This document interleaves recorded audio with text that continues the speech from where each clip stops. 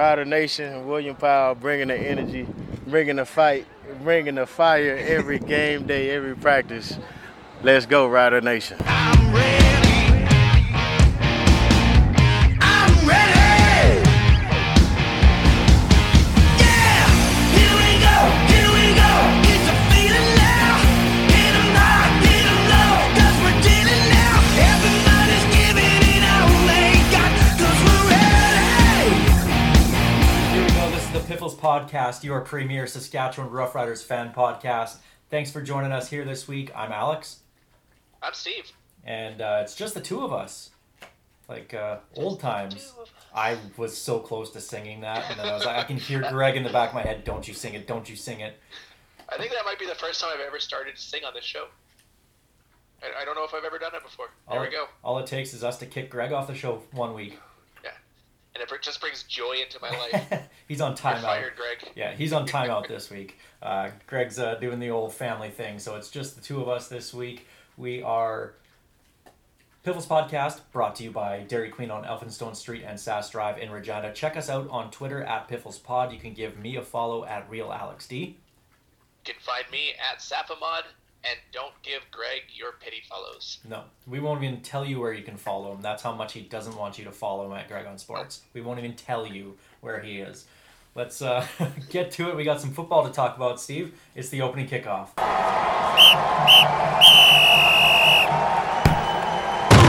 It's not the same without Greg laughing at it. It really just isn't the same. I thought I'd try. I appreciate that. Doesn't maybe next week we'll see how it goes. We'll get a laugh track. There we go. Just for the show's Greg. Oh, good idea. That costs money though. There's got to be free laugh tracks on the internet. There's everything on the internet.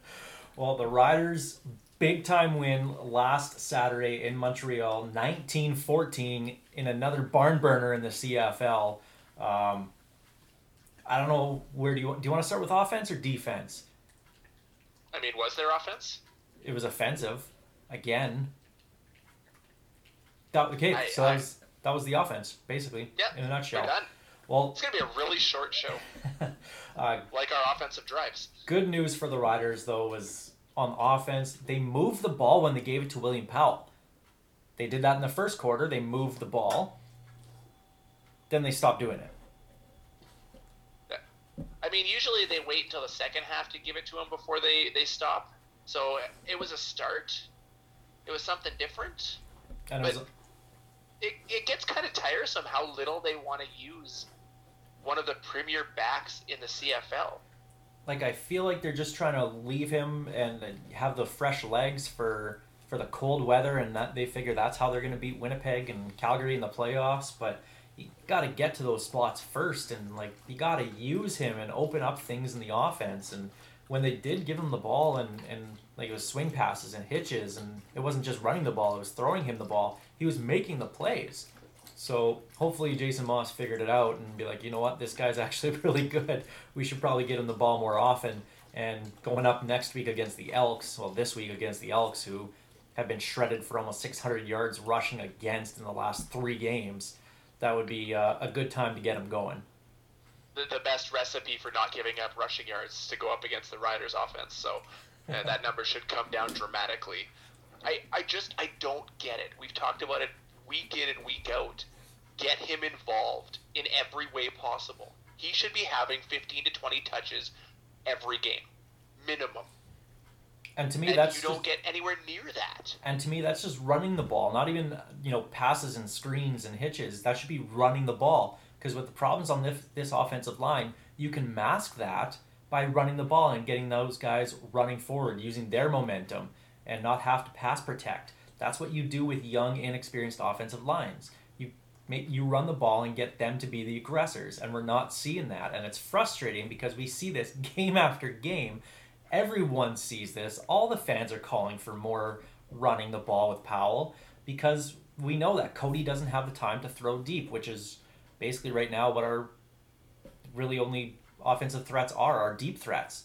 We're not having those intermediate guys taking things deep or, catching and getting long plays after. They're relying on chucking the ball up and, those 50-50 balls we've talked about, which are probably about 5.95 balls, really.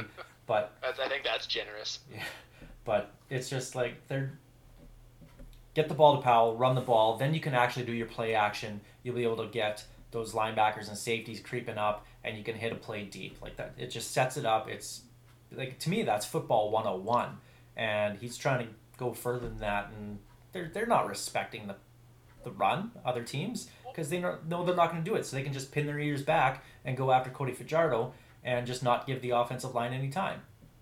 That's exactly it. Imagine you're a defensive lineman for any team the Riders have played this year. If you pin your ears back and go, 10 times out of the 40 to 50 plays we run in a game, they're going to run the ball. That means 80% of the time, you're making the right call without even thinking about it. Why wouldn't you? You don't have to respect the run. You don't even have to consider it as an option because Jason Moss isn't. It's insane to me. You said it. It is football 101 with the way this team is built. And if you look at the beginning of the season, it was a lot of that short stuff and running that got us quick points off the bat, and then we just kind of went away with it. And I don't know why, and it's got to change. We keep thinking, well, maybe this will be the week that the offense gets their act together. But we're now 14 weeks into the season, and if it's not happening it can no now, longer be that we're not there or that we're going to get there. It's now we don't have that team. So, I mean, where do you draw that line, and what do you do come playoff time? I hope you're right. I hope it's the Riders are just kind of leaning on the pass to give William Powell fresh legs, but nothing gives me that kind of hope or motivation that that's what they're doing. This is just the offense he is building.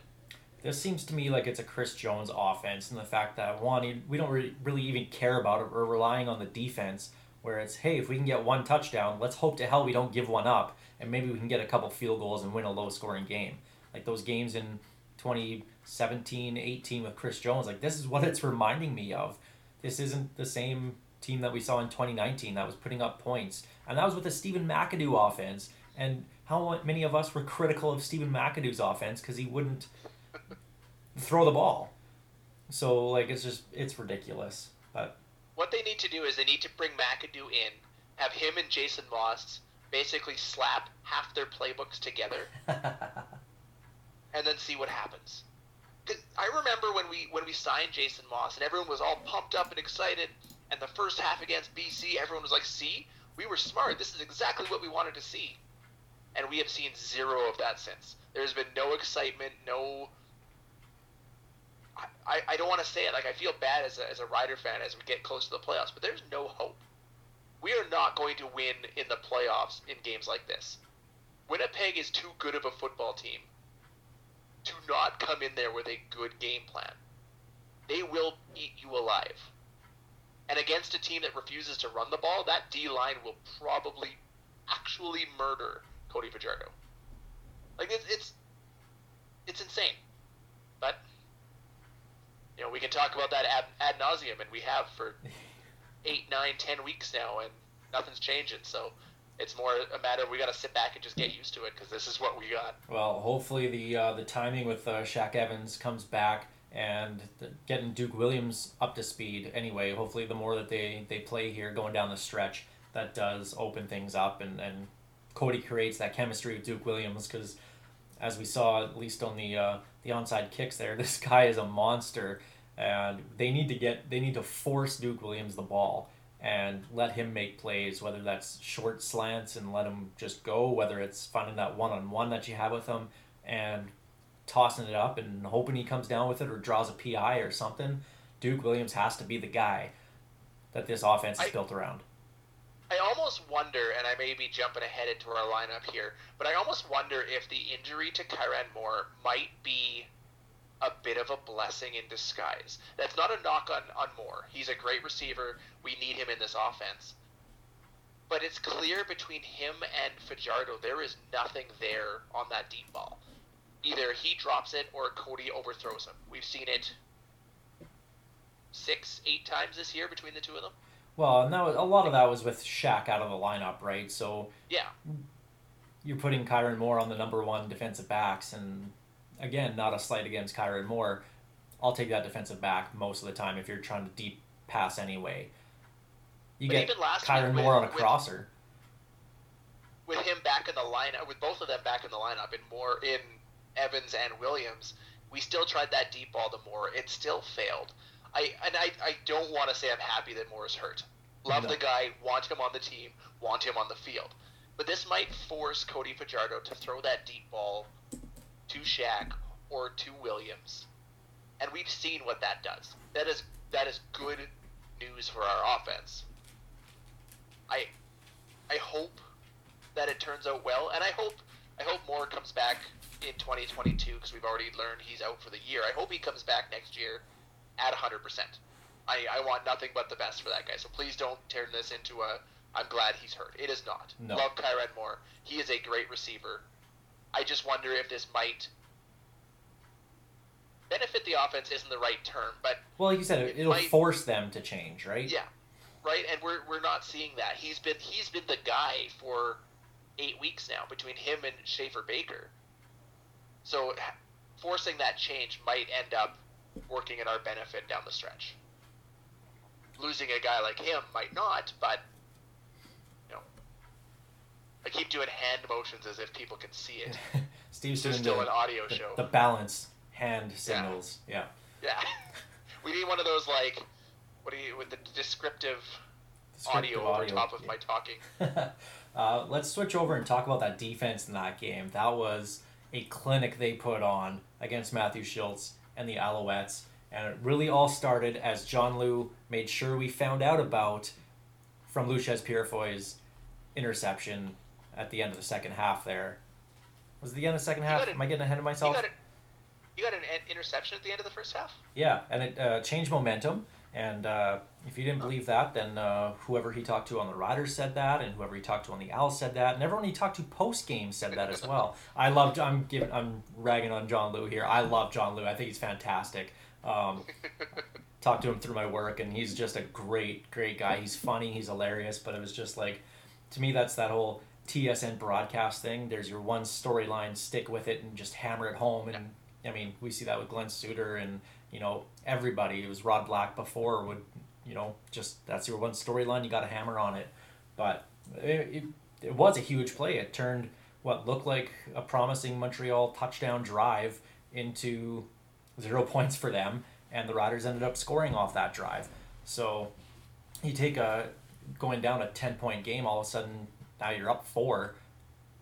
Huge momentum shift, and the defense, that's when they just kind of woke up, and they were lights out after that. Interceptions, the sacks, oh my God, that D-line was incredible. Both D-lines were actually really good, but that D-line was fantastic.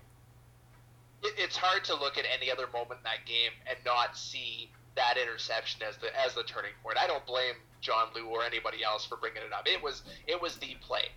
The defense was doing great up till that point. Montreal was moving the ball, but they weren't putting points up. They scored 3 points in the first half. But our offense was doing absolutely nothing until that moment. And you could see it. It just felt like one of those games that was going to be a low-scoring affair that our team couldn't move the ball.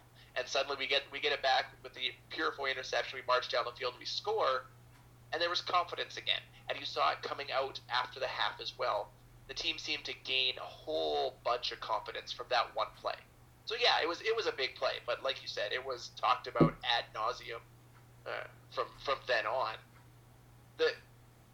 What can you say about this D line when we are healthy? And why can't I remember Garrett Marino when he comes back? That D line, it's not gonna rival Winnipeg's. Let's not get too crazy, but I feel like it could rival any other defensive line in the CFL right now. Quality across the board. They're all making plays, and when you add in the quality that you got behind them in the linebacking core, which is still to me a huge surprise given what we lost to start the year. They've been very good. They've been great. And then you throw in these rookies at DB who suddenly decide that they can make plays too. I'm no longer even a little bit concerned about our defense. Our defense will win us games. If our offense can get it together over the coming 4 weeks heading into the playoffs, I like our chances.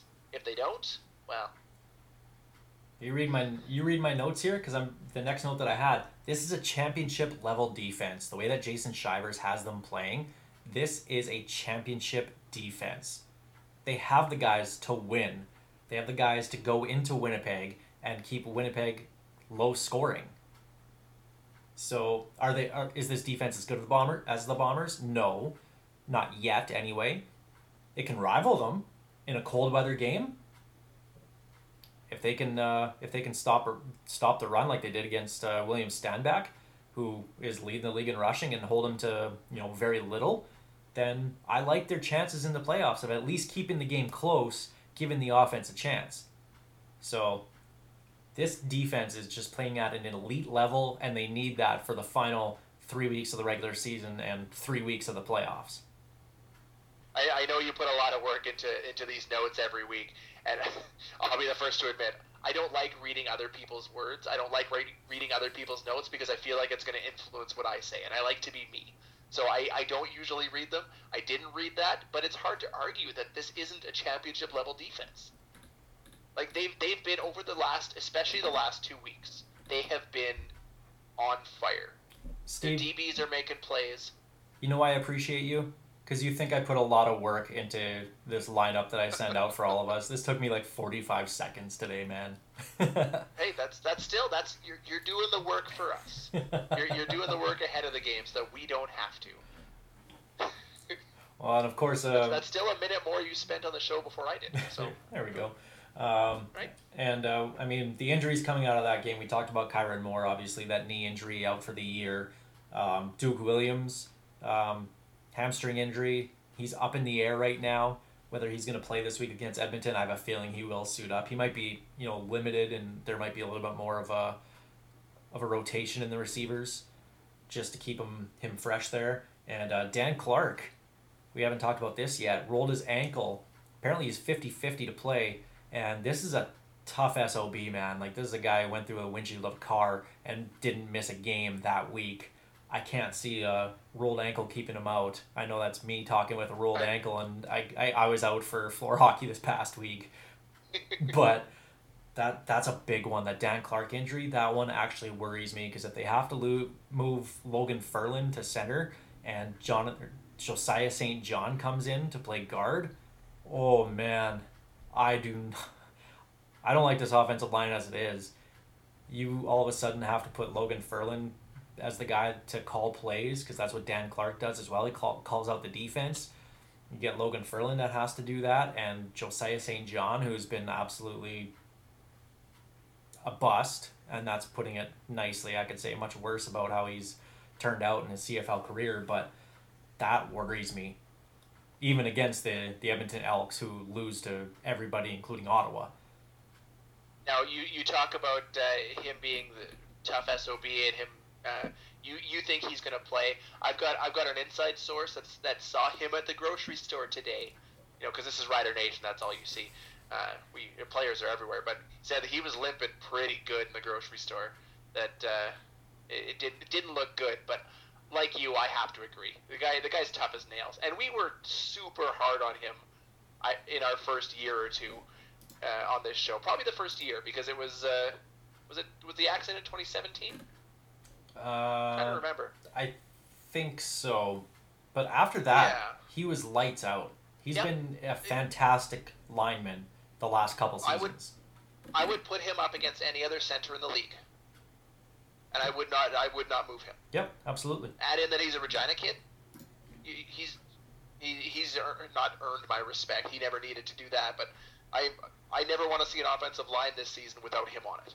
He is a quality O-lineman, to me the best center in the league, and you go from that to a rookie calling those plays.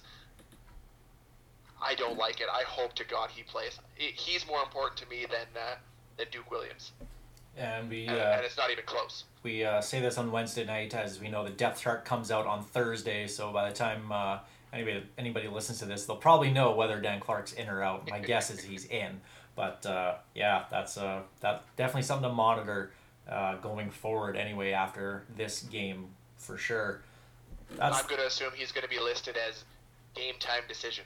Probably. And for the descriptive video, I'm doing the quotation Air marks. quotes, yeah. What am I supposed to do there with we my go. hands? That's the opening kickoff presented by Kathy Feshton of Royal LePage Regina Realty. Let's get to our Churchill Brewing Company odds and end zones. Steve, I see you have a Churchill Brewing Company beverage there. Which one you got tonight? I went with the IPA. I ran out of the lawnmower, so I had to switch it up today. Ah, nice. I got the blonde lager going on right now. Nice. So Reggie That'd be a good choice. Reggie Begelton going back to the Stamps this week. That was a kind of out of nowhere signing, and I have a couple thoughts on this. I saw Danny Austin, of course, friend of the show here, making mention about how this is the guy that's going to put him over the top, and this is such a huge signing. I want to temper expectations on Reggie Begelton just a little bit. I think he's a fantastic receiver. He's a clear number one in the CFL. There's a reason why he got, try out with the Packers and made the roster. Green Bay Packer legend. Yeah, exactly. There's a reason why he got that. He's a very, very talented guy. But we've seen this happen with talented CFL receivers going to the NFL, staying on the practice roster or whatever, and then coming back. It takes them a while. And considering they only have 2 games left and then the playoffs, 3 games left that he'll actually, get to play in, I don't think he'll be up to speed. I think if there's anybody that could, it might be him. But I'm not expecting the guy to go out there and get 150 yards and 2 touchdowns every game. That's just not going to happen. If he does, then I'll eat the crow on that, I guess. I hope he doesn't for, the Riders' sake. But temper expectations on it. It's a nice signing for sure, but look at Andy Fantuz when he left for the NFL. Look at Weston Dressler when he got his chance. When they came up, it took them a while. It took them months to get back into the swing of things and into the CFL game. And those are Hall of Famers. So I don't think that it's a huge impactful signing for this season. If he ends up re-signing for 2022 with the Stamps, then yes, obviously that's huge. But I would temper expectations on that just a little bit. But you add in him and Trey Roberson, cornerback there in Calgary. They're not going to be an easy out in the playoffs, and we're shaping up to have a Saskatchewan-Calgary semi-final. It's just a matter of where it's going to be played, probably here at Mosaic Stadium. But Calgary's not going to be an easy out this year.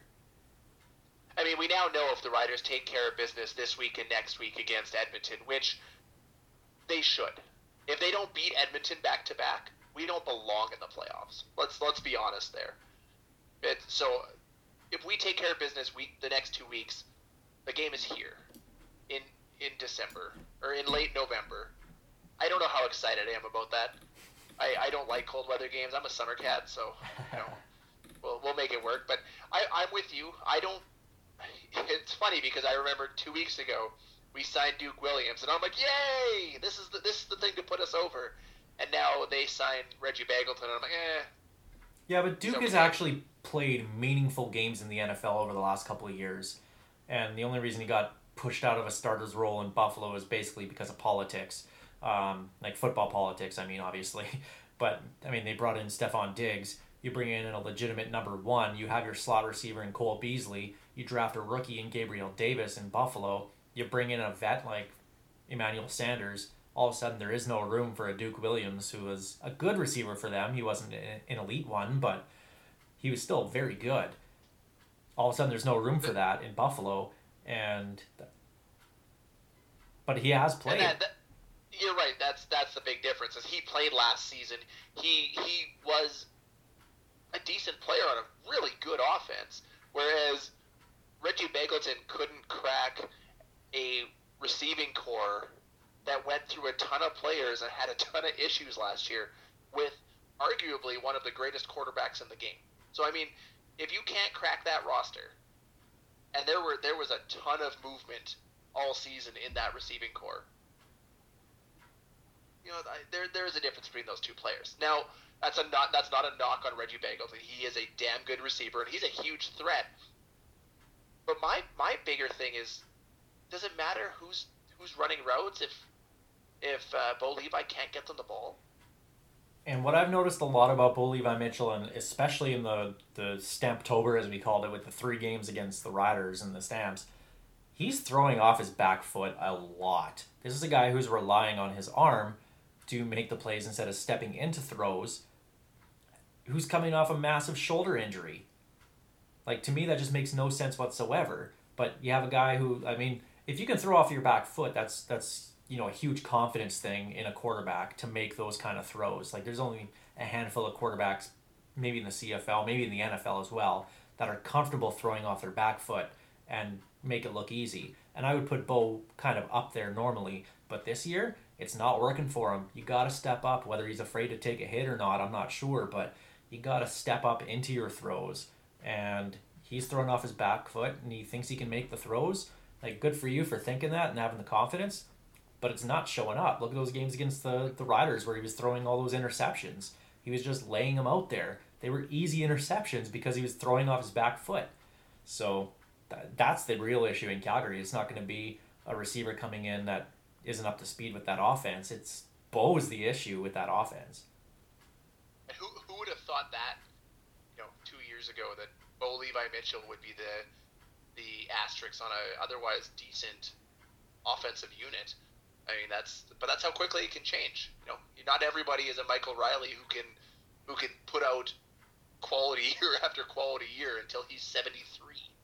I mean, I'm expecting my grandkids to be watching Michael Riley play CFL ball at a high quality level. That's just, nothing has shown me that won't happen. But with Bo Levi, there was just a very quick decline. And not to say he's not still a quality quarterback. He's a guy that can change a game when he's on. So, I mean, I'm not going to write off the Stampeders going into the playoffs. That would be dumb, and the Riders won't do that. No. But he is their biggest issue on offense. And I never thought that would be the case 2 years ago. But I'm really happy that the Riders, or that he spurned the Riders a couple of years back and stuck it out in Calgary, because we've got a younger up and comer who can improve versus the aging vet who, for lack of a better term, seems to be declining. Sorry, Stamps fans. Yeah. I know you're not going to like that.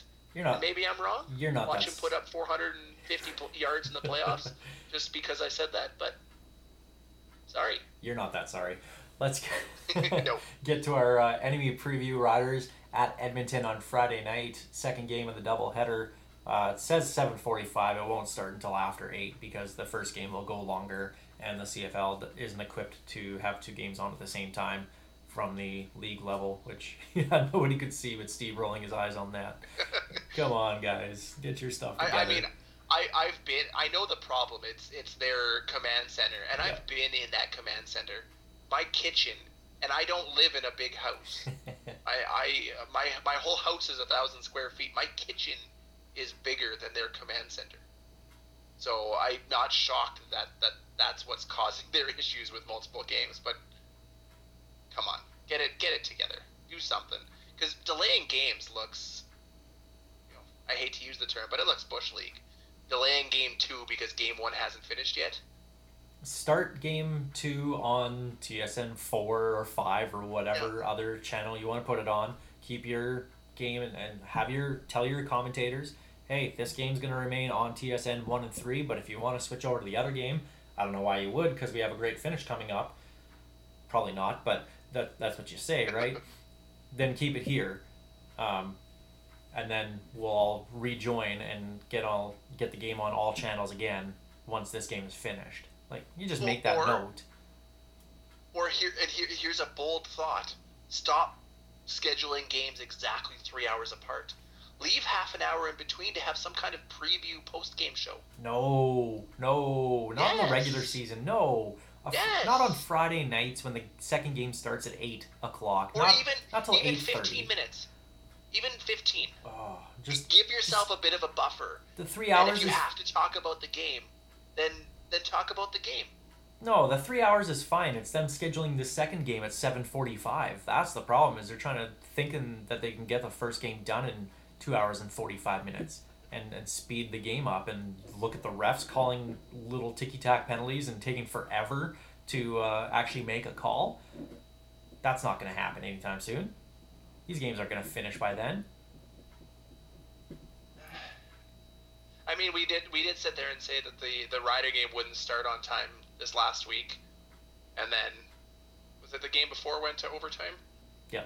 Yeah, it went to overtime. I mean, I don't know what you do, but I think we got a little bit off track there. Yeah. Anyway, as is known to happen because of happens once in a while. The Edmonton Elks starting Taylor Cornelius at quarterback instead of Nick Arbuckle, who they just re-signed to a one-year contract extension through 2022. So obviously they're saying that Nick's their guy going forward. Even on just a week's practice, I'd be playing Nick Arbuckle. If you're serious about making this guy your guy, then put him there with Darrell Walker. Put him, even though Darrell Walker, who according to Dustin Nielsen, can't play in the CFL anymore, you put him with them. You put him with Greg Ellingson. You put him with Shai Ross, because if they show something in these last couple of games, they can still technically make the playoffs. They won't, but they could. But if he shows something with them, then you know, okay, next year, let's make sure we bring back Greg Ellingson. Let's bring back Darrell Walker and bring back all these guys. I think on the flip side, you have to look at it. If this is your guy for the future, you want him in the best position to excite the fans right out of the gate. And going up against a quality Riders defense on a week's practice with a brand new team, and we've seen Greg Ellingson did not participate in practice so far all this week. Yeah, hip injury. Darrell Walker, same thing. James Wilder. So they're missing three big parts of their offense.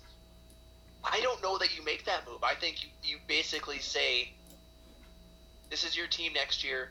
This is you take the time to get used to the offense, and let's just go through the motions this week. Because if you go in front of the fans on Friday night and absolutely crap the bed in your first start, fans remember that kind of thing. Are there going to be fans there to remember it, though? Because look at Edmonton's attendance last week against Hamilton. That was the worst I've ever seen Edmonton, ever. Like, you can go back just a handful of years to where if there was only 28,000 people at Commonwealth Stadium, wow, where is everybody? Usually there's over 30,000 people here. There was nobody there. They might have had 8,000. Like, it looked like an Argos game. It was bad. I know it's a bad team, and obviously the Oilers are playing, and the Oilers are playing well as well. But that's worrisome. That is really, and that could get I can go off onto this into another topic about how worried we should be about next year in the CFL, but maybe that's something we'll save for next week. But they got to do something to get the fans back in there, because after this home game, they have their game against the Riders. So do you hold them out for that one as well too? Because you're saying don't go up against the good defense, and then all of a sudden, then you have those 3 games in, like, that's the next week is the start of their 3 games in 7 days. I don't think you hold them out next week. I think putting them in an away game to start, where there's not however many fans they have in the stands, and I know this is exactly where Greg would make some kind of expansion team joke, so insert any kind of expansion team joke you can think of right now for his benefit. But I think, given the issues they've had off the field with GM, with certain players and their vaccine comments, Jay Ruby at the beginning of the year, it seems like it's been a non-stop downhill slide for this organization, and that's obviously going to affect attendance. Then you factor in the pandemic that's going on right now. That's going to play a factor in as well. It feels like they are set up to fail to end the year.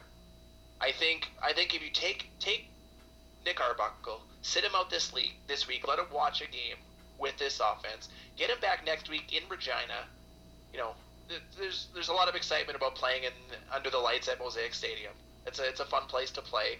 That's a good test. An away game against a good defense, but you don't have to worry about your own fans booing you or booing your guy. Whoa. This if is he not sucks. Winnipeg here, and he is not Matt Nichols, okay? Still one of my favorite moments. But I mean, the way this team has played, their fans are mad. If Yeah. the first game that Nick Arbuckle plays at Commonwealth Stadium isn't at least decent, it's not going to go well for that relationship between him and the fans. But this is their last. And I don't This is their blame them. last home game anyway. So why not put him out there just to show people, hey, this is our guy. Get him out there. And what has Taylor Cornelius shown at all to say he should start another CFL game? Absolutely nothing. Like, I would start Dakota Prokop at that point. Do they play 3 away games after this? They play Are they? after this. They play here next Saturday, and then they have the Tuesday game in Toronto, which was the rescheduled one from earlier in the year, and their final game is the Friday, November 19th in BC, which is likely so they going to be are- a completely meaningless game. So they are on the road to close out this. That might change things a little bit for my thoughts, but in the same sense, that gives him a few games with his offense before he has to start next year in front of those fans, and it gives him a chance to build that offense. I don't think you want to rush your future guy onto the field. Not the way they're playing right now. Maybe that's just me as a Rider fan not wanting to see Nick Arbuckle because we know what he did to us with Calgary. Maybe I just don't want him to be playing. Just like every other backup quarterback over the last... How long have we been in organization? 120 years? It seems like backup quarterbacks are our kryptonite. So, I don't know. I don't know what the answer is. But I'm glad he's not playing. Should they? Maybe. Probably not, but I'm glad he's not. Is there anybody on this Elks team that worries you at all? Like, James Wilder Jr. had a decent start to the year, but he's kind of tailed off. And when you look at what him and Simone Lawrence got into last week, starting fights and whatnot, like, he's clearly frustrated, as they all are in Edmonton, obviously, with being a crap team who get blown out every week. But there's nobody on that team right now, and that's including Darrell Walker, Greg Ellingson. There's nobody there that worries me from that team whatsoever. Darrell Moncrief. Derek Moncrief, yeah, he almost had a pick Yeah. 6 there on a screen pass. That's literally the extent. Yeah, sorry. And I was thinking Darrell Walker, and yeah, Darrell Walker doesn't scare me. Derek Moncrief, that's a guy that can change a game. Outside of that, yeah. And James Wilder has been a did not participate in practice this week too. So who knows if he's playing? All 3 of the guys that would normally worry me with this roster are all expected to be out, which again, as a Rider fan, should scare me because we don't do well against the unknown. So, that might play into my my pick'em picks here in a minute. But no, I'm not. I won't go so far as to say a guaranteed win. I did that once. I'm done. I'm Walk away ending a with winner. a perfect record. Yeah. Yep.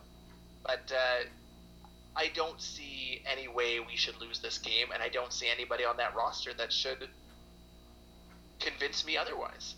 Well, as I mentioned earlier in the show, Edmonton's given up nearly 600 yards rushing in the last 3 games. Now, granted, they played William Stenbeck, who had 200 plus against them.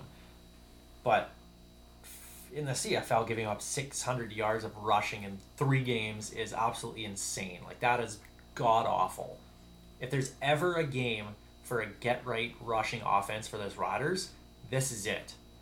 And I fully expect a lot of William Powell this week, especially with the question marks on the offensive line with Dan Clark. Like, get that offensive line, like I said, moving forward, being the aggressors. This is the week to do it and open up that play action and see what happens there. So that's where I see the game being won for the Riders, is just on the offensive line and just running the ball and just getting William Powell the ball. That's where they're going to win. I have no worries about the Riders' defense in this game. Like, the defense will be lights out. They'll probably only give up like 12 points. Like, I'm not worried about that whatsoever. But that offense, if they can get William Powell going, I'm not too worried.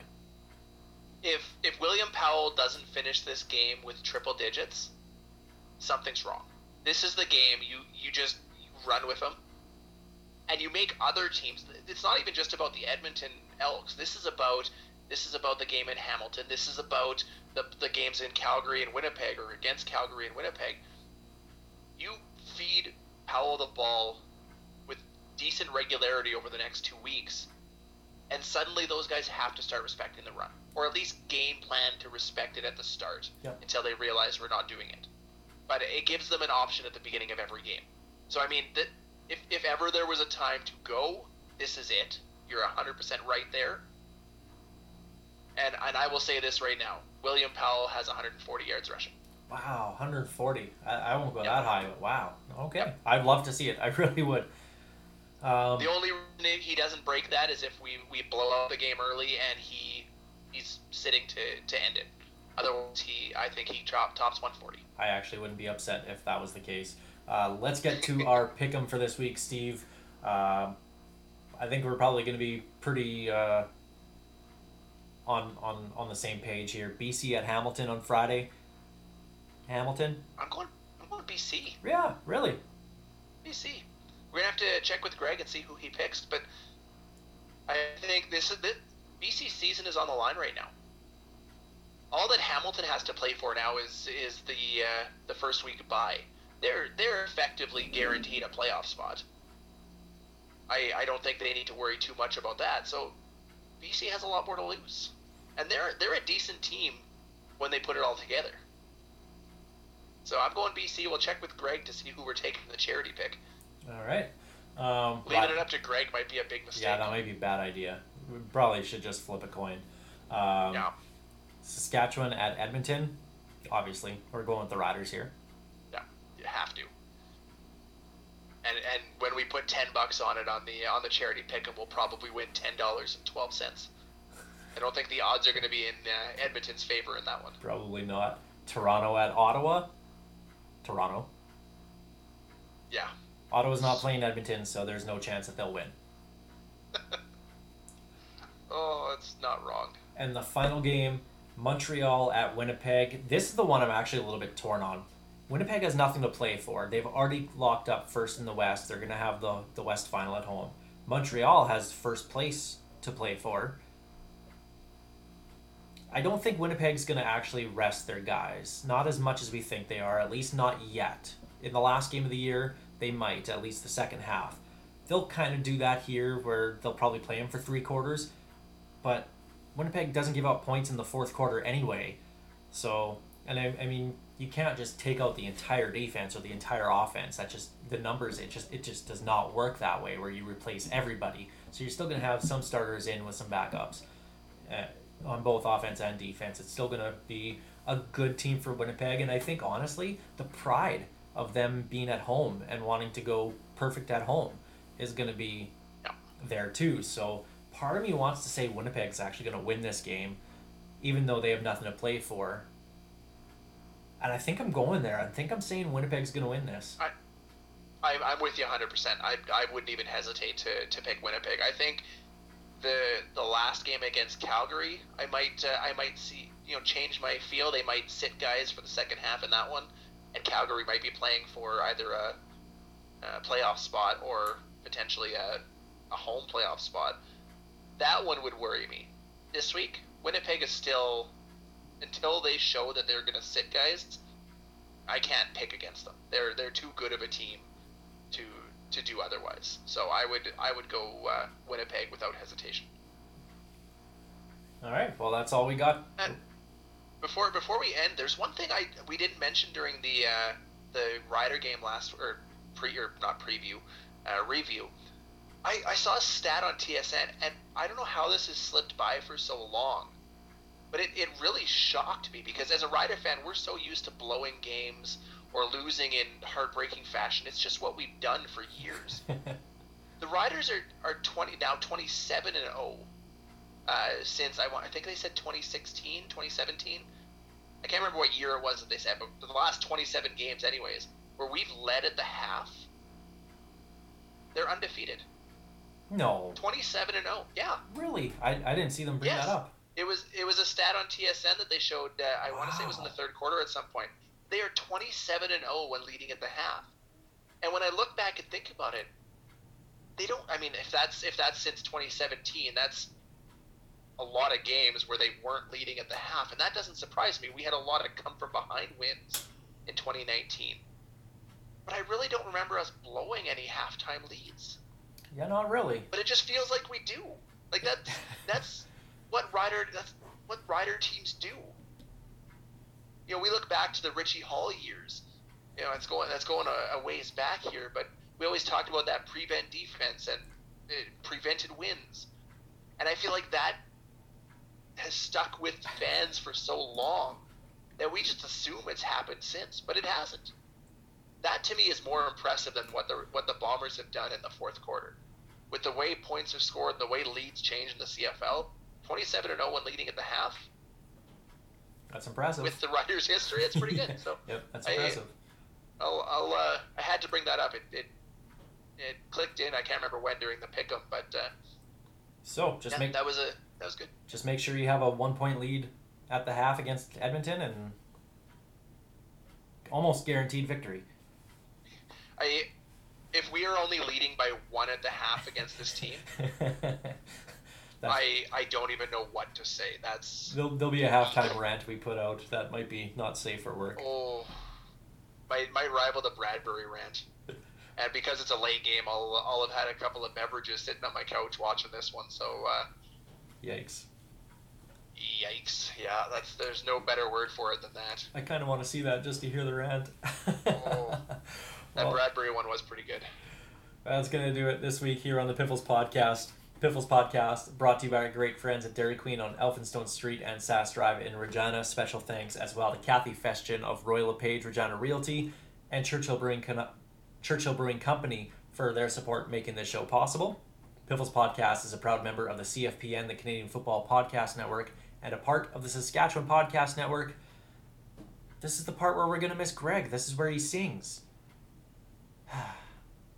Don't look at me. I did it once this episode. All right, I guess can't do it again. Guess it's my turn. This is Ghost Behind Your Mind by Teller Gilbert and me. The ghost behind your mind. The ghost behind your mind.